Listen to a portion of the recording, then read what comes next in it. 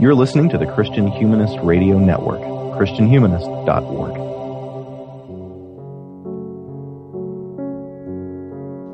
When a 19-year-old college student says that she's neither a liberal nor a conservative, I never know quite where the conversation will go next. Will this be one of the elusive swing voters who really could take on new principles when the next election rolls around?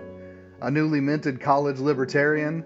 Someone so tired of cable television news that apolitical sounds like a refuge rather than a failure to read Aristotle?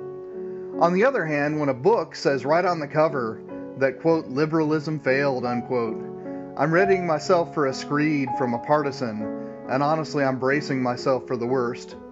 Happily, Patrick Deneen's new book, Why Liberalism Failed, is neither sophomoric nor shrill, but it's a philosophical exploration of some of the ideas that give us the political scene that we've got right now. And Christian Humanist Profiles is glad to have Dr. Deneen on the show to talk through its main claims. Thank you for coming on Christian Humanist Profiles, Patrick. Thanks very much for having me. Well, this is a book whose core argument has to do with drifting and shifting meanings of ultimate terms, and the title starts that game before the first inning even starts. So, in your book, what does the word liberalism mean, and how does that differ from the ways that AM radio and cable television news use that term? Right. I'm always afraid that when people see my book or its title, they'll think it's, I think as you're suggesting, it's yet another contribution to the debates between the right wing and the left wing, when in fact I have more or less everybody in my target. By liberal or liberalism, I mean a long-standing, in the first case, a long-standing philosophical view that eventually became a political order, and particularly the American political order. The long-standing philosophical tradition has its roots all the way back into the Enlightenment with thinkers like John Locke and the social contract tradition, thinkers like Immanuel Kant and David Hume, a number of thinkers that essentially redefine the understanding of what liberty is. That liberty is has as its aim and goal the as thoroughgoing a liberation of the individual from any defining external claims or ties that might in some ways limit our experience of freedom to act as in accordance with our desires. And so the liberal political order, while we think of it today in terms of left versus right, understanding liberalism in this way, as I'm describing, really is in some ways a deeper shared philosophy of more or less everyone in our political system. Yeah, and I mean, I'm reminded of, and again, you know, my C.S. Lewis and my G.K. Chesterton tend to blend together on this, but essays that both of those men have written that say that so much of what we take to be the grand divisions of our own moment, of course they're talking about a moment 80 years in the past, would have been basically common ground and, you know, radically unfamiliar to someone 800 years ago. I mean, is that the kind of division you're talking about? Right. Yeah, no, that's exactly right. It's always a little bit of a shock, I think, to my students when we encounter an argument in something like Plato's Republic, text I usually try to assign every year in my classes. As do I. Right. And at the very end, as you know well, at the very end of the Republic, Socrates argues that essentially liberty, as I just defined it, the idea of freedom to act in accordance with your desires with the greatest possible freedom from external obstacles, Socrates suggests that's a condition of servitude or even slavery. He argues that to be governed by our desires, in a sense, or to act in accordance with our desires without a kind of sense of command and discipline over the lower part of our nature is to be in a condition of slavery, whereas to be able in some ways to act in accordance with the higher part of our nature, what he points to as the virtuous life, a life lived according to virtue, is the condition of freedom, where we limit our choices in a sense in keeping with the higher part, the best part of our nature. And that's always a shock because whether my students are liberals or conservatives, so-called, they all define freedom to a person as the liberty to do as one wishes. And that's a real revelation to them, to come across an argument that says basically you're a slave. You're a slave to the kind of passions, and those will drive you forever if you can't master them. Right. And what's interesting in my context, I teach in a small evangelical college, is students on a sort of spiritual devotional level will basically agree with that you can be a slave to yourself, a slave to sin, as St. Paul says. But then when you suggest that, someone might draft constitutions based on that conviction, I mean, that just seems tyrannical to them. When in fact, as you said, I mean, precisely the opposite of that, the state of being where desires run amok is Plato's definition of tyranny. Yeah, that's right. And in fact, he says at the conclusion of the Republic that it's in a sense, to lead the life as what we now think of as a free person is essentially to lead the life of what a tyrant would want to live. But this is a life of profound unhappiness, a condition of never being able to be satiated, of being able to fulfill your desires. And when I look around at the kind of spiritual desiccation of our contemporary culture, I sort of think, Plato was onto something there. We're supposed to be happy, but in so many respects, we are in such throes of extreme unhappiness that we are, broadly speaking, in a profound crisis of self-medication of enormous proportions, of sort of narcotizing ourselves in the midst of this kind of this condition of precisely what I think Socrates suggests will be a condition of a deep servitude to that to which we shouldn't be subject. Mm-hmm. Well, I just got done teaching Plato's Gorgias 2 hours ago, so I'm going to resist the temptation to turn this into a Plato conversation. I do want to talk about your book. One move that your book makes is to talk about, contemporary liberalism, and, our listeners know now that we mean, broadly speaking, modern political life. It doesn't divide it into conservatives and liberals, but into, and I'm paraphrasing your terminology here, into first wave liberals and second wave liberals. The first wave being sort of economic liberals, and the second wave extending that into the realm of human nature. So, I mean, this basically is the division that we're more familiar with. But when we reframe it and make those both liberalisms, to use an awkward plural, what kinds of common ground between those two positions become more evident? Of course, there are important differences, and I wouldn't want to deny those differences. We live with those. We live those every day in our political debates. But from the perspective that we've just been talking about, these tend to be debates more over means than over ends. These tend to be debates over how can we best achieve this condition of experiencing ourselves as free individuals who are capable of potentially limitless choices. For the first wave liberals, here we can think of the heirs of John Locke and the founding fathers of America, those who made the Constitution. It tends to be the rights of property and the marketplace, the freedom to exercise individual choice in that context. That's the best venue in which we can experience and indeed expand the possibilities of our experience and indeed our abilities to make ourselves more free, more liberated from any particular kind of constraint on our choices. The more the market expands, right, first regionally and then nationally and now globally, the more choices we have, the more things we can become, the more choice we have about where to live. And indeed today, what kind of human being we want to be, whether we want to be a man or a woman or something altogether different. This is in some ways, we could say, the great claim of liberty that the market makes to us. Mm-hmm. The second wave of liberalism was a kind of response to what was seen as the limitations of this model, which was more statist, of course. And it didn't reject the idea of liberty ultimately as the aim and goal of human life, but it believed that it would be better effected through the ends of the state, that the state was the best mechanism for achieving a kind of ultimate liberation from, again, any particular kind of limiting, defining aspect of our lives. Now, it aimed to do this through a greater equalization of, among other things, property, but toward the end of allowing everybody the possibility of experiencing this form of liberty. So it's a kind of paradox that there would be less political liberty, or at least economic liberty, in order to allow for every person to enjoy what, for instance, someone like John Dewey would call our individuality, our true individuality.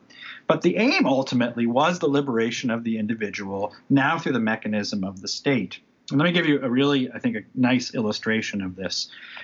If you remember back to the re-election campaign of President Obama, he had briefly, his campaign promoted an advertisement called The Life of Julia. And Julia was portrayed as this woman who, from the very youngest age, from a school child until the age of retirement, was taken care of by a host of government programs in which she never had to rely on any other human being in order to achieve her success in life, that it was the state and its various policies that allowed her, in a sense, to live her life without ever having to rely on any particular human being. There's one slide in which she has a child. We don't know where this child came from, and the child disappears on a school bus and never reappears again. But what we see is that Julia is able to experience a life of complete autonomy, of freedom from any reliance on any other human being through the auspices of the state. And so in this sense, I see what I describe as the first wave of liberalism. It's kind of classical manifestation. And the second wave of liberalism, its progressive manifestation, as really two sides of the same coin in which we're locked in an endless battle over the means, but really fundamentally agree on the ends of what we're attempting to achieve. Mm-hmm. And it reminds me, I interviewed Rod Dreher several months ago about the Benedict option, and this book and that one have certain common grounds. They're certainly not identical. But your discussion of the American Civil War really made me think about this, because so often the narratives, whether it be the lost cause narratives that you hear from certain American, classical liberals, to use your terms, or the sort of one-dimensional moral struggle narrative that you hear from progressive liberals, they all kind of fail to see that what takes place, or what seizes the day in 1865 is a different kind of state market cooperation, but it's still a state market cooperation. So I want you to take a few minutes, because your discussion of the Civil War really got me asking some interesting questions. Talk about how both sides of that Civil War, and more importantly, the ways that we tell the story of the Civil War, both manifest this more modern notion of liberty that you're talking about. Right. So, in some ways, America will be stained always with the tragedy of chattel slavery and legacy of the Civil War. And even now today, to try to speak in a way that evaluates that period and that even might move in the direction of raising questions or challenging some of the outcomes of that conflict, is quickly condemned as being in some ways reactionary or nostalgic, or sympathizing with the Southern form of life at the time.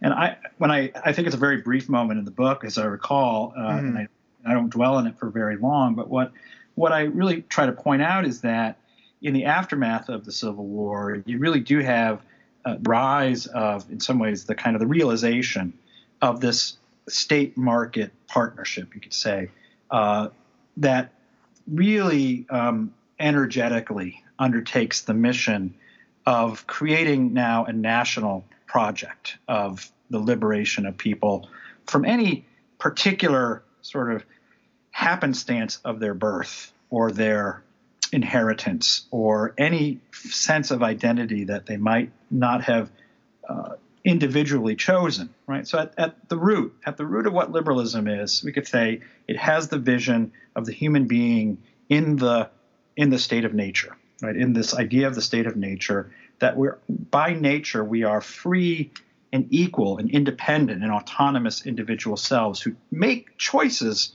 about every aspect of our lives. We're not bound by any definition of who we are as a result of history or as a result of geography or as a result of a birthright. That's the vision of human nature and the state of nature.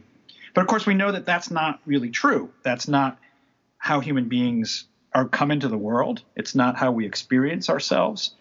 When we come into the world, we know we're born to particular people, particular parents who have particular histories. Most of us, in fact, I'd say all of us, are born into a place and experience our lives in those places as young people and have some affection often, or affinity, or maybe sometimes hatred of those places, but we're not indifferent usually.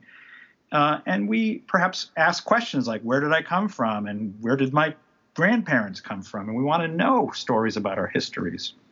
Mm-hmm. But after the Civil War, you could say a gigantic project that was already incipient, it was already beginning at the beginning of the American founding, but a gigantic project of allowing and indeed encouraging people increasingly to experience themselves as self-making creatures that now exist in first a national system, and then increasingly an international system, a global system that's constituted entirely by our own individual choice. What place we will have in it, what role we will play in it, how we will conceive of ourselves in that system. That project really gets its energy following the Civil War, and you see the state's efforts now to create a national transportation system through the railroad and a national market to align people's allegiances increasingly with the nation state as opposed to more local places or local traditions. The creation of what in the book I call an anti-culture, the absence of a single culture or the absence of a local culture in preference for, in some ways, a kind of a experience of placelessness and historylessness. So I view the conclusion of the Civil War as in some ways, let's say at least a bittersweet conclusion, because on the one hand it liberates people who never should have been enslaved. Mm-hmm. On the other hand, it begins a process in which today we find ourselves feeling powerless in relationship to the forces that were unleashed following the conclusion of the Civil War. Mm-hmm. I want to pick up on that word anti-culture, because that is something that you spend some time on. And it might, again, strike our listeners as counterintuitive, because when we think about, modern progressive liberalism, often the word multiculturalism comes right along with it. So, talk to our listeners a little bit about your case that, this global liberalism, actually ends up giving us less culture rather than more culture. Yeah, so the term multiculturalism, I think, was always in some ways a wolf in sheep's clothing, if I can use that phrase. It was less multiculturalism than anti-culturalism. It was an effort, at least within the university setting and maybe more broadly, to encourage in the first instance a detachment of people from whatever culture they had. I mean, if you think about it, this was a big thing in universities in the 1980s, 1990s, that students will be brought into a university who perhaps came from a variety of different cultures and different cultural backgrounds. And what they were told was that your culture is just one particular culture, one culture of many cultures, and that you have to begin with a preliminary belief that all cultures are equal and appreciate all cultures as laying a claim for the allegiance of any particular person. But now we have to see what happens as a result of that. It means that you identify yourself not first and foremost as a member of a culture.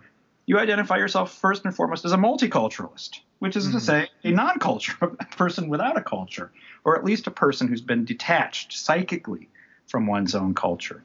You don't begin with a deep sense that I come from a culture and I encounter other cultures and we make claims and contestations. It was rather to say we should not contest at all and agree that in some ways we should be indifferent to the claims of culture. So the universities, as is so often the case, were places where you were beginning to shape the new ruling class, the new elite.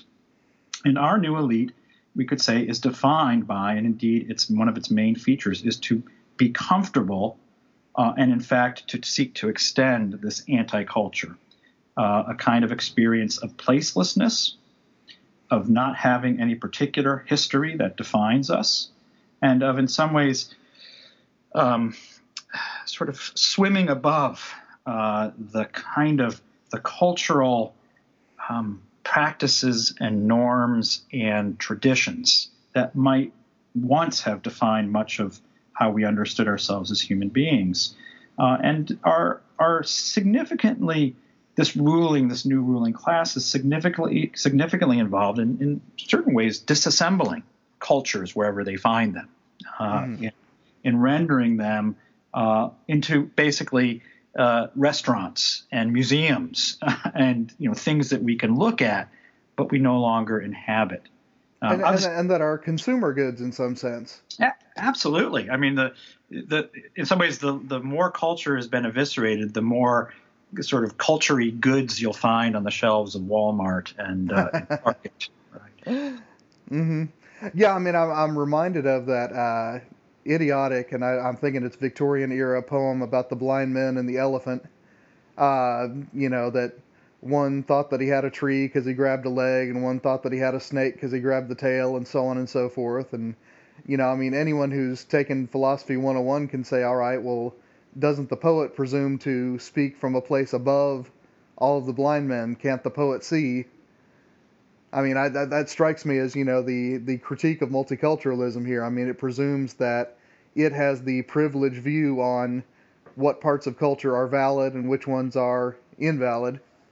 Yeah, that's absolutely right. And what's striking is at the very same time you had arguments of multiculturalism, educational institutions, for example, were eliminating language requirements. Mm-hmm. If you're serious about culture, you have to be embedded in the language and the form of thinking of another culture. True multiculturalists can't in some ways inhabit every culture. You might be able to inhabit another culture, or at least appreciate another culture, but that's a deep submersion in those cultures. So multiculturalism was exactly that. It was always sort of floating above any particular cultural claim, but I think with a particular object and end, which was precisely to advance this liberal project that I'm describing that requires detachment of cultures and requires the elimination, ultimately, not necessarily through violence, but through a kind of indifference that requires a kind of indifference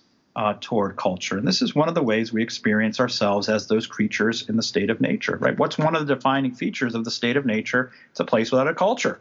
It's a place without a history. It's a place without a place. It is free-floating, in which we're just individuals detached from each other. Right. You've already said language learning, but I want to hear you for a little bit more on that. I mean, given that multiculturalism is an anti-cultural approach to difference, I mean, you are a professor at a Catholic university, I a professor at a Protestant liberal arts college. What would be some good approaches to genuine cultural difference? Well, so now we've replaced the language of multiculturalism with the language of diversity. And diversity now tends to mean people from different ethnic backgrounds, as well as, increasingly sexual orientations and so forth. But what's striking about that, when you see the insistence on diversity, just like you saw the insistence on multiculturalism, it means inevitably that your institution is starting to look more and more like every other institution, right? The more that institutions of higher education, for instance, insist on the centrality of diversity, the more they are making themselves completely identical to every other institution out there, right? That it's very difficult now to tell any difference between most schools now that have adopted the ethic of diversity or multiculturalism. I would say that if we really cared about multiculturalism, if we really cared about diversity, we would want to see an explosion of differing institutions with different traditions and differing kinds of commitments, that we don't have to have identical and standardized institutions of learning, that a Catholic university like Notre Dame should have a profoundly and deeply informed formation in the Catholic tradition. And it means that we should have a deep and profound emphasis upon theological and philosophical training of our students, and informed by the Catholic anthropology of the theory of human nature understood through reason and revelation, and an immersion in the literature, the great literature and the great works, the likes of Dante and Shakespeare and so forth. Do we have that now? No. More and more of our institutions are saying that we have to mimic our aspirational peers. And to speak again of the market, we have a marketplace of the professoriate and a marketplace of students that we all want, in a sense, to poach from and end up looking the same as a result of that. Mm-hmm. So what would it require then to have the kind of cultural diversity that you're speaking of? It would mean the willingness to really be distinct and to develop cultural practices and traditions and self-understanding that doesn't have to conform to some standardized or homogenized set of liberal norms. But most of our institutions of higher learning today are terribly afraid to be distinct in that way. And as a result, our students are identical, and the kind of world they're helping to create is increasingly standardized and homogenized. Mm-hmm. Well, one element of that that you spend not a whole lot of time, but I thought it was an interesting passage talking about is the rise and the standardization of the campus sex code, regulating students' sex lives not through education, as you write about, as it might have been done in previous days, but through threats of punishments. And the connection that I thought was interesting is that you say that this is an enactment of Leviathan by Thomas Hobbes, not a connection that I would have anticipated. So tell our listeners a little bit about that Hobbes and the campus sex code connection. I used that example actually in the chapter on anti-culture as an attempt to exemplify what I'm talking about. So one of the deepest forms in which culture manifests itself is it's especially assisting human beings through times of profound transition in the course of a lifespan. So if you think about where do you see a lot of cultural practices, even today in some remnant form, it's around the time of birth and all of the kinds of traditions that we have to welcome in new life and to celebrate new life. It's at times of coming of age, right? That fraught and difficult time where you have to deal with the burgeoning sexuality of a young person. It's at the time of marriage filled with ceremonies and practices and traditions of the coming together of a man and a woman to form new family. And, of course, the time of death and burial, one time of memory, of remembrance, and hope of eternal life. So culture, whatever the culture is, it's almost inevitable that it will have various practices that will attempt to assist human beings through these often difficult, often celebratory, sometimes mournful periods of transition in the human life. And one of the things that's striking about especially the coming of age is that what we've decided as a civilization is that we're going to more or less strip away all of those cultural practices and norms when it comes to the coming of age of young people. Because the one way that we experience our true liberation as these autonomous individual selves is through our activity to freely enact and act upon our sexual desires. It goes back to Plato, right? That the limit on our desire to do with our bodies what we want is like the ground condition of what it is to be unfree. And so you had, in an earlier time, you had a lot of sort of norms. They weren't necessarily legislated. They were norms that were widely understood. You could say they were forms of courtship. They were often patrolled by adults, but they were also sort of deeply embedded within a set of cultural practices. And they weren't surprises to the young people. These were expected parts of what it was to come of age. And in the name of liberating people, you could say this was part of the 1960s, but has a longer set of roots. Mm-hmm. In the name of liberating young people from these constraints, we said there are no more expectations for how you behave. You just have to have consent. Right? Consent is the only basis on which we will know that this whatever act you want to commit or acts you want to undertake are legitimate. That's a truly liberal standard, right? Liberalism is based on the theory of consent. The problem is that we have really, as we know now today, it's really difficult to know what consent is and when someone is consenting, especially in this very difficult and fraught area.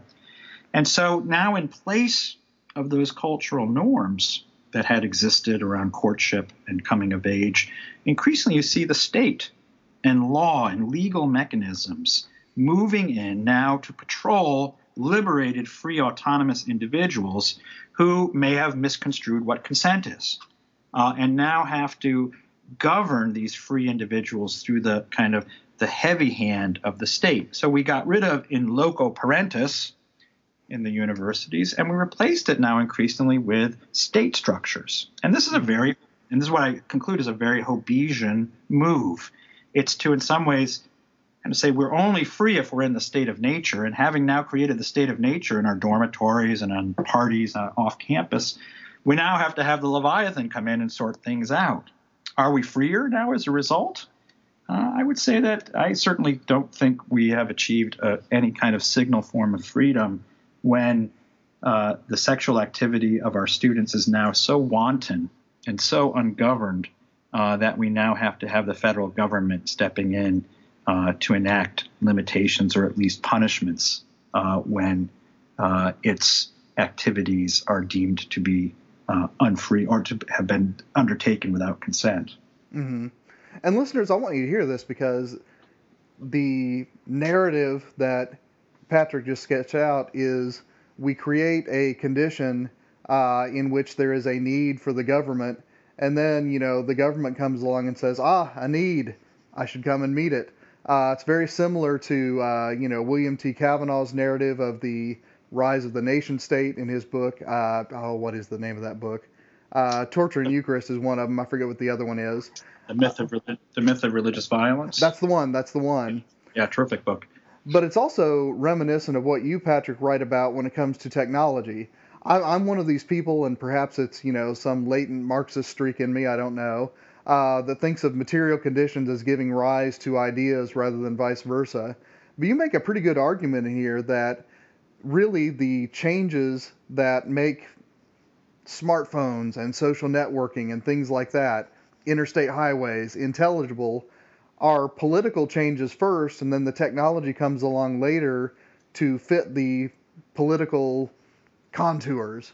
So let me ask you this. I mean, in what way are those technologies, cars and phones and other such intruders, political phenomena before they become technological? Yeah, in a sense, I think I would say that politics itself is technological. Okay. That is to say, my understanding. So I'm hearkening back to my education in part as a student of Greek philosophy and the Greek language. But the word techne means basically a kind of a human, something that human beings make, an artifice, something that we create as opposed to something that's created by nature. And we could say that politics is a techne. Politics is a kind of technology. We don't think about it in those terms, but it is. Our Constitution is a kind of technology. And this liberal order that I'm describing is itself a kind of technology. And so, as you suggest, what I argue is that the kind of technology, in the way we usually think of it, the kind of technology that we will be attracted to adopt will reflect the deepest commitments that we bring, having been shaped by the deeper sort of political technology that we happen to live in. And all that comes with it, not merely political in the narrow sense, but the theory of human nature and the theory of society that is then instantiated in reality. And so one of the things that I try to point out is that it's not merely the technology that we adopt, but in many ways how we will use it will be directed by, or at least deeply influenced by, those deeper commitments as a result of our political philosophy. So I suggest on the one hand, you have in contemporary world, we use technology quite often to achieve a kind of distance from others. I realize we connect through social media, but the connection of social media is often the result of the absence of actual physical connection. My daughter I'm always fighting with my daughter now because she says she's communicating with her friends over her phone. And I say, why don't you get together with them like we used to do, play in the backyard? And said, Dad, kids don't do that anymore. That to me is not connection, at least not as I understand it. It's a kind of connection, but it's also a way to create a kind of distance. Mm-hmm.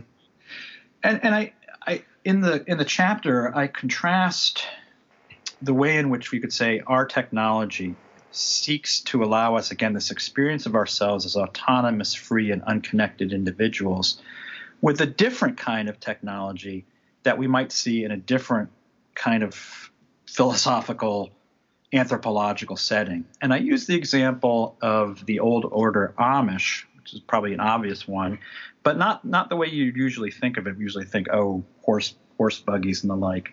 I use the example of the way in which they create a system of insurance as a counterpoint. So insurance is a kind of technology, something we make. And we create insurance so that we create pools of funds that are anonymous and faceless, so that if something happens to us, we go to our broker or to the insurance company and we make a claim, and then some portion of that pool is paid out for us to help recompense for our loss. The old order Amish banned this form of insurance because they regard it as destructive of their community. And rather, if something occurs that results in some form of damage or loss in that community, it's the responsibility of everyone in that community to attempt to make that person whole. That is to say, we have direct obligations to each other that are in many ways avoided and circumvented through our form of insurance. So that's one way you could say these are two different technologies. They serve the same purpose to attempt to make people whole, but with very different ends in mind and with very different goals ultimately. Our technology, for example, insurance, is one that seeks to allow us not to be reliant upon and not to have to be grateful toward any particular person. And that's a kind of core feature of a liberal society. Mm-hmm. Now, we've mentioned Plato's Republic a couple times in passing here, and I sense a couple times in this book that you're playing Thrasymachus, most notably when you present your critique of meritocracy as an economic system, and you present it as most enthusiastically championed by its most likely winners. I mean, that's straight out of Book 1 of the Republic.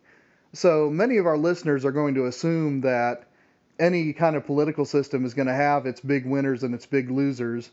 But your argument seems to be that liberalism makes the winning bigger and the losing bigger in certain intelligible and perhaps more importantly in certain avoidable ways. So talk about how liberalism differs from its medieval counterparts in terms of winning and losing. Yeah, I mean, it's almost certainly unavoidable that any political and economic system is going to produce certain people are going to have more advantages over other people who have fewer advantages.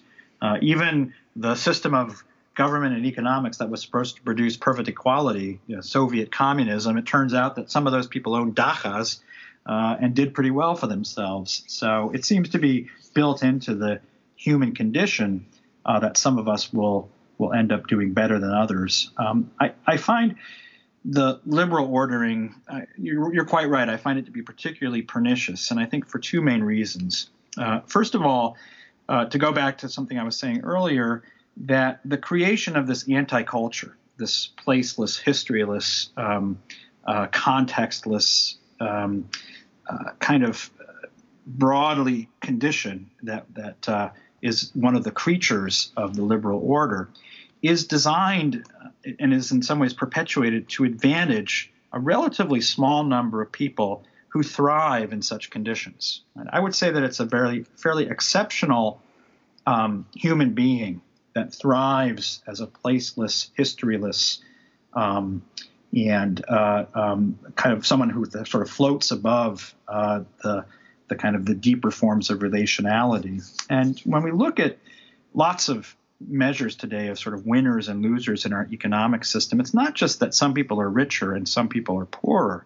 It's that the richer people now increasingly are able to lead good lives in all areas of life. They're able to make families, and they're able to maintain sort of stable lives and to avoid drugs and destructive forms of addiction, of drugs and criminality and so forth. Charles Murray's book, Coming Apart, documents this extremely well.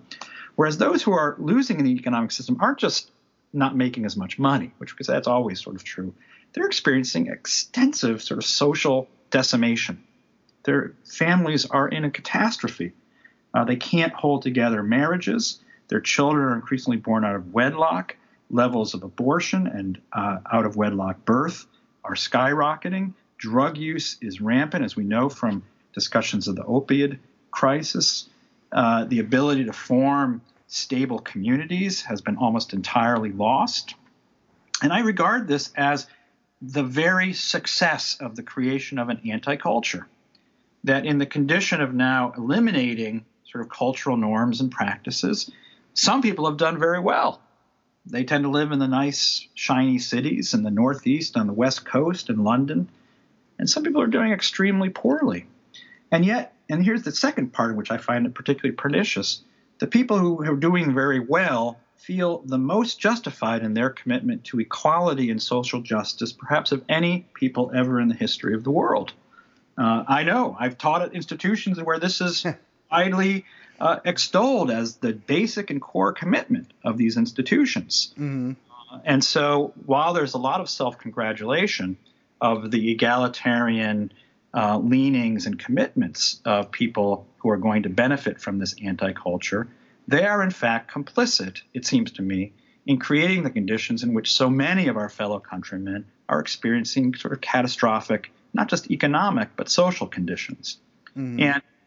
And what's striking to me is almost an entire absence of any real discussion of this in our elite institutions. Right? And in fact, I would say, especially with the election of Trump, you're more likely to find people who regard such flyover country folks as in some ways deserving their fate. Mm-hmm, mm-hmm. Yeah, I mean, I'm reminded of a friend of mine, and he does another podcast, so if he's listening, he'll know I'm talking about him, who lived in the beach suburbs of Los Angeles for a number of years and often boasted on his show about how, no birthday party that his kids ever went to was 40% any ethnicity, and that on his block were 6 different religions. Now, to his credit, here recently he's recognized, but the common ground is everyone on his block could afford to live in the beach suburbs of L.A. I do. I mean, and again, my own brother lives in Los Angeles, and I in flyover country, as you call it. That's not what I call it. That's what my colleagues who taught at Princeton called it. Oh, I know. I know. Like I said, I live in flyover country now. Oh, as do I. I grew up in the suburbs of Indianapolis, so I know the place well. But it is curious. I mean, the assertion, I guess, that meritocracy might not be the sort of goal of history, what we're all striving for. I mean, that is its own kind of heresy now. I mean, have you heard that kind of response? Well, it seems to me that actually I think there's a more and more widespread sense that this meritocratic order has a lot of pernicious qualities to it, and even many of my students recognize it. They find themselves sort of trapped, that they don't have a choice but to be a part of it, because if they're not winners, they're going to be losers. Yeah. But they're aware of this kind of deeply they're conflicted because they recognize that they're now complicit in a system that is sort of telling them that they should care about the condition of those who aren't advantaged in the system, and yet they feel like they have no choice but to participate in the ever greater differentiation. And this is the way in which I think the emphasis and indeed the kind of constant and incessant insistence on our egalitarianism and commitments to social justice is used as a kind of a cover, kind of self-deception. I just finished an article that will appear in a forthcoming issue of the journal First Things, once again, to return to Plato, in which I call this a new form of the noble lie, in which it's the elite of our society that have come to believe that they in fact are not unequal, that they are egalitarians, and that their condition or position is really one that is not in some ways contributing to the condition of many of their countrymen. So the deception in some ways is now a self-deception of the elites rather than the kind of deception of those who are going to be in the underclass, strikingly enough. And what we now also see is that the underclass, as such, no longer believes in the noble lie. And what we're seeing around the world in the form of what's now described as populism is a rejection and an acting out against this set of arrangements that many people have concluded are really going to permanently disadvantage them and their children, and the kind of now confusion and even fury and indignation of those who are in the elite class that someone should sort of upset the apple cart with their populist demands. Mm-hmm. Well, with that bleak picture, I know that one charge that, Rod Dreher has faced, and I'm sure your book has faced already, although I haven't looked at a lot of the reviews, I intentionally avoided them before this interview, is that you are trying to go back to some reconstructed pre-liberal social order. I want to note that early in the book, and then repeated throughout the thing, you say that there is no going back. Why is that an important claim to make in a book like this one?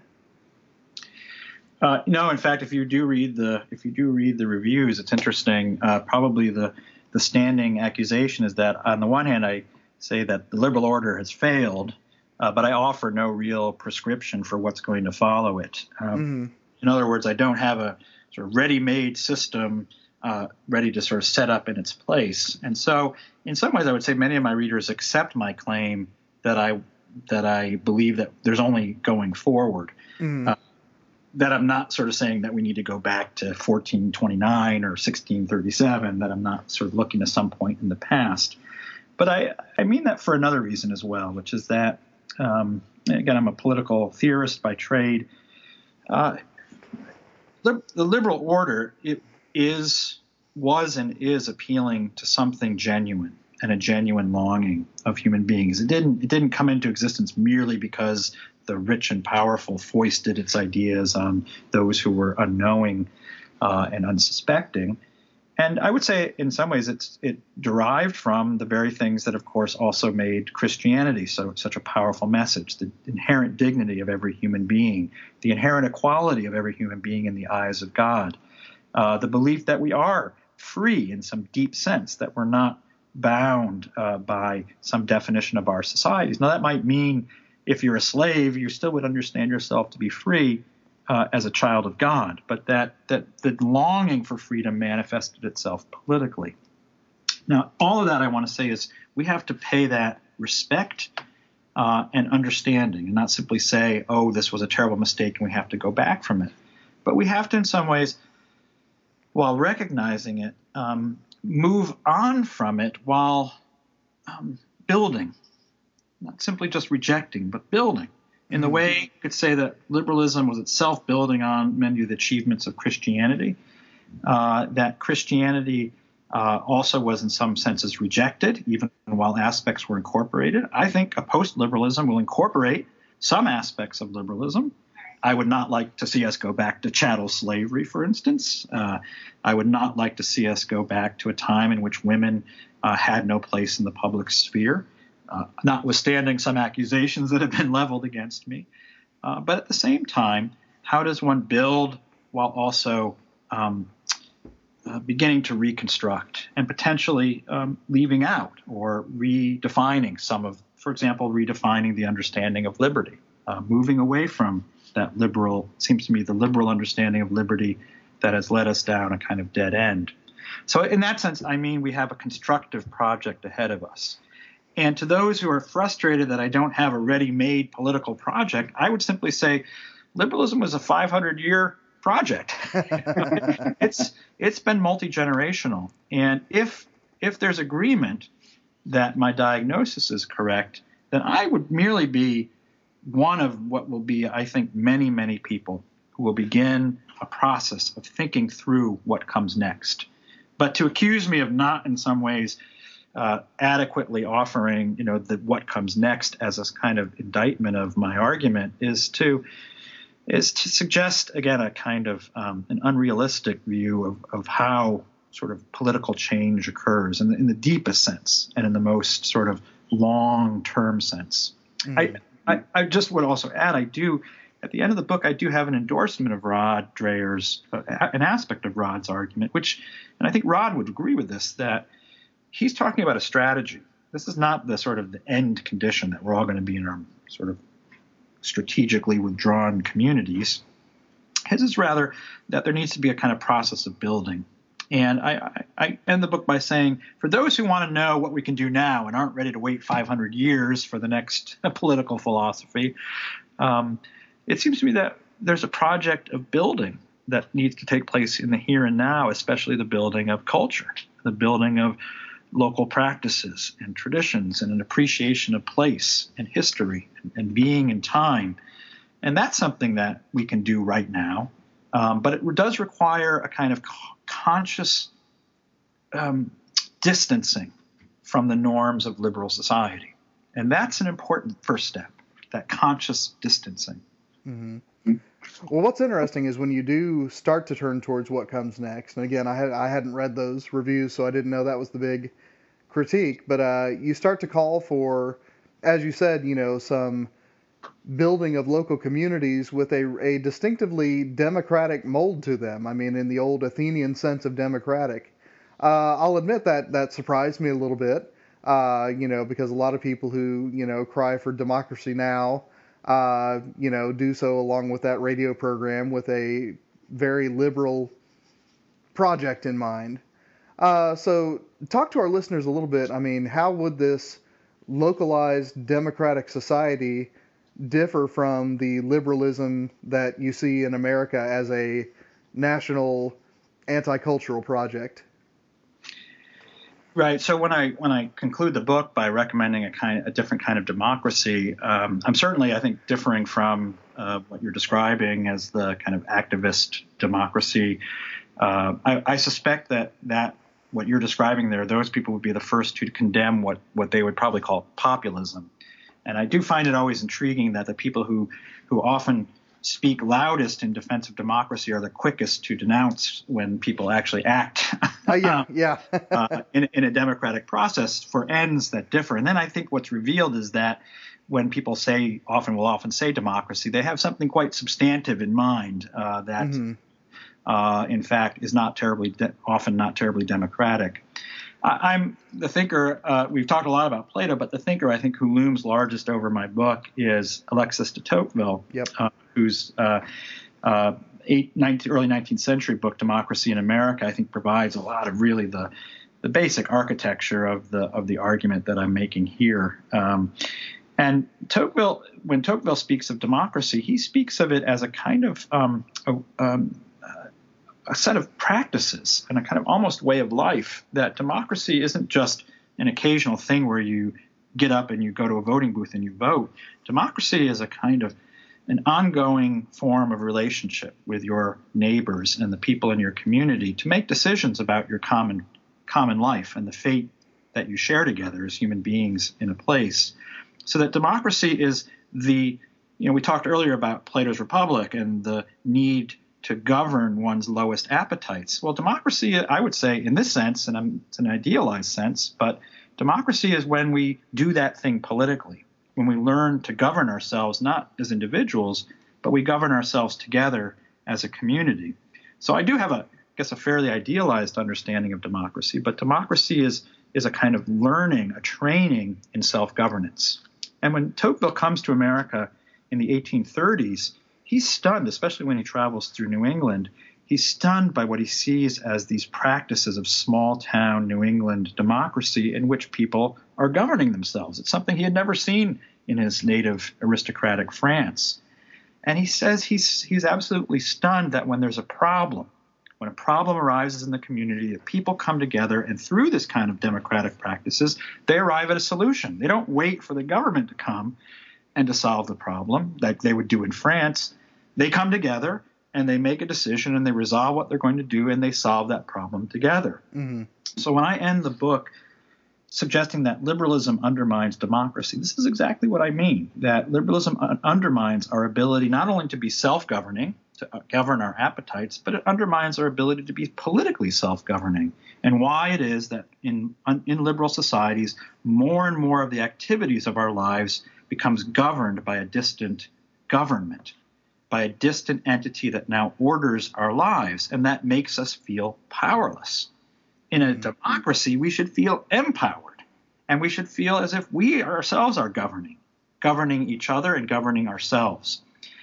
So I think in many ways we have very much the opposite of a democratic society. We use that word promiscuously, but we have very much the opposite. And what we're seeing now is a kind of enactment of discontent with that powerlessness that has the danger of taking a very anti-democratic turn and a kind of authoritarian turn. And I would simply say to those who are defending the liberal order, David Brooks among them, that if they genuinely fear an authoritarian turn in our politics, that they should be in the forefront of promoting these forms of democratic self-governance.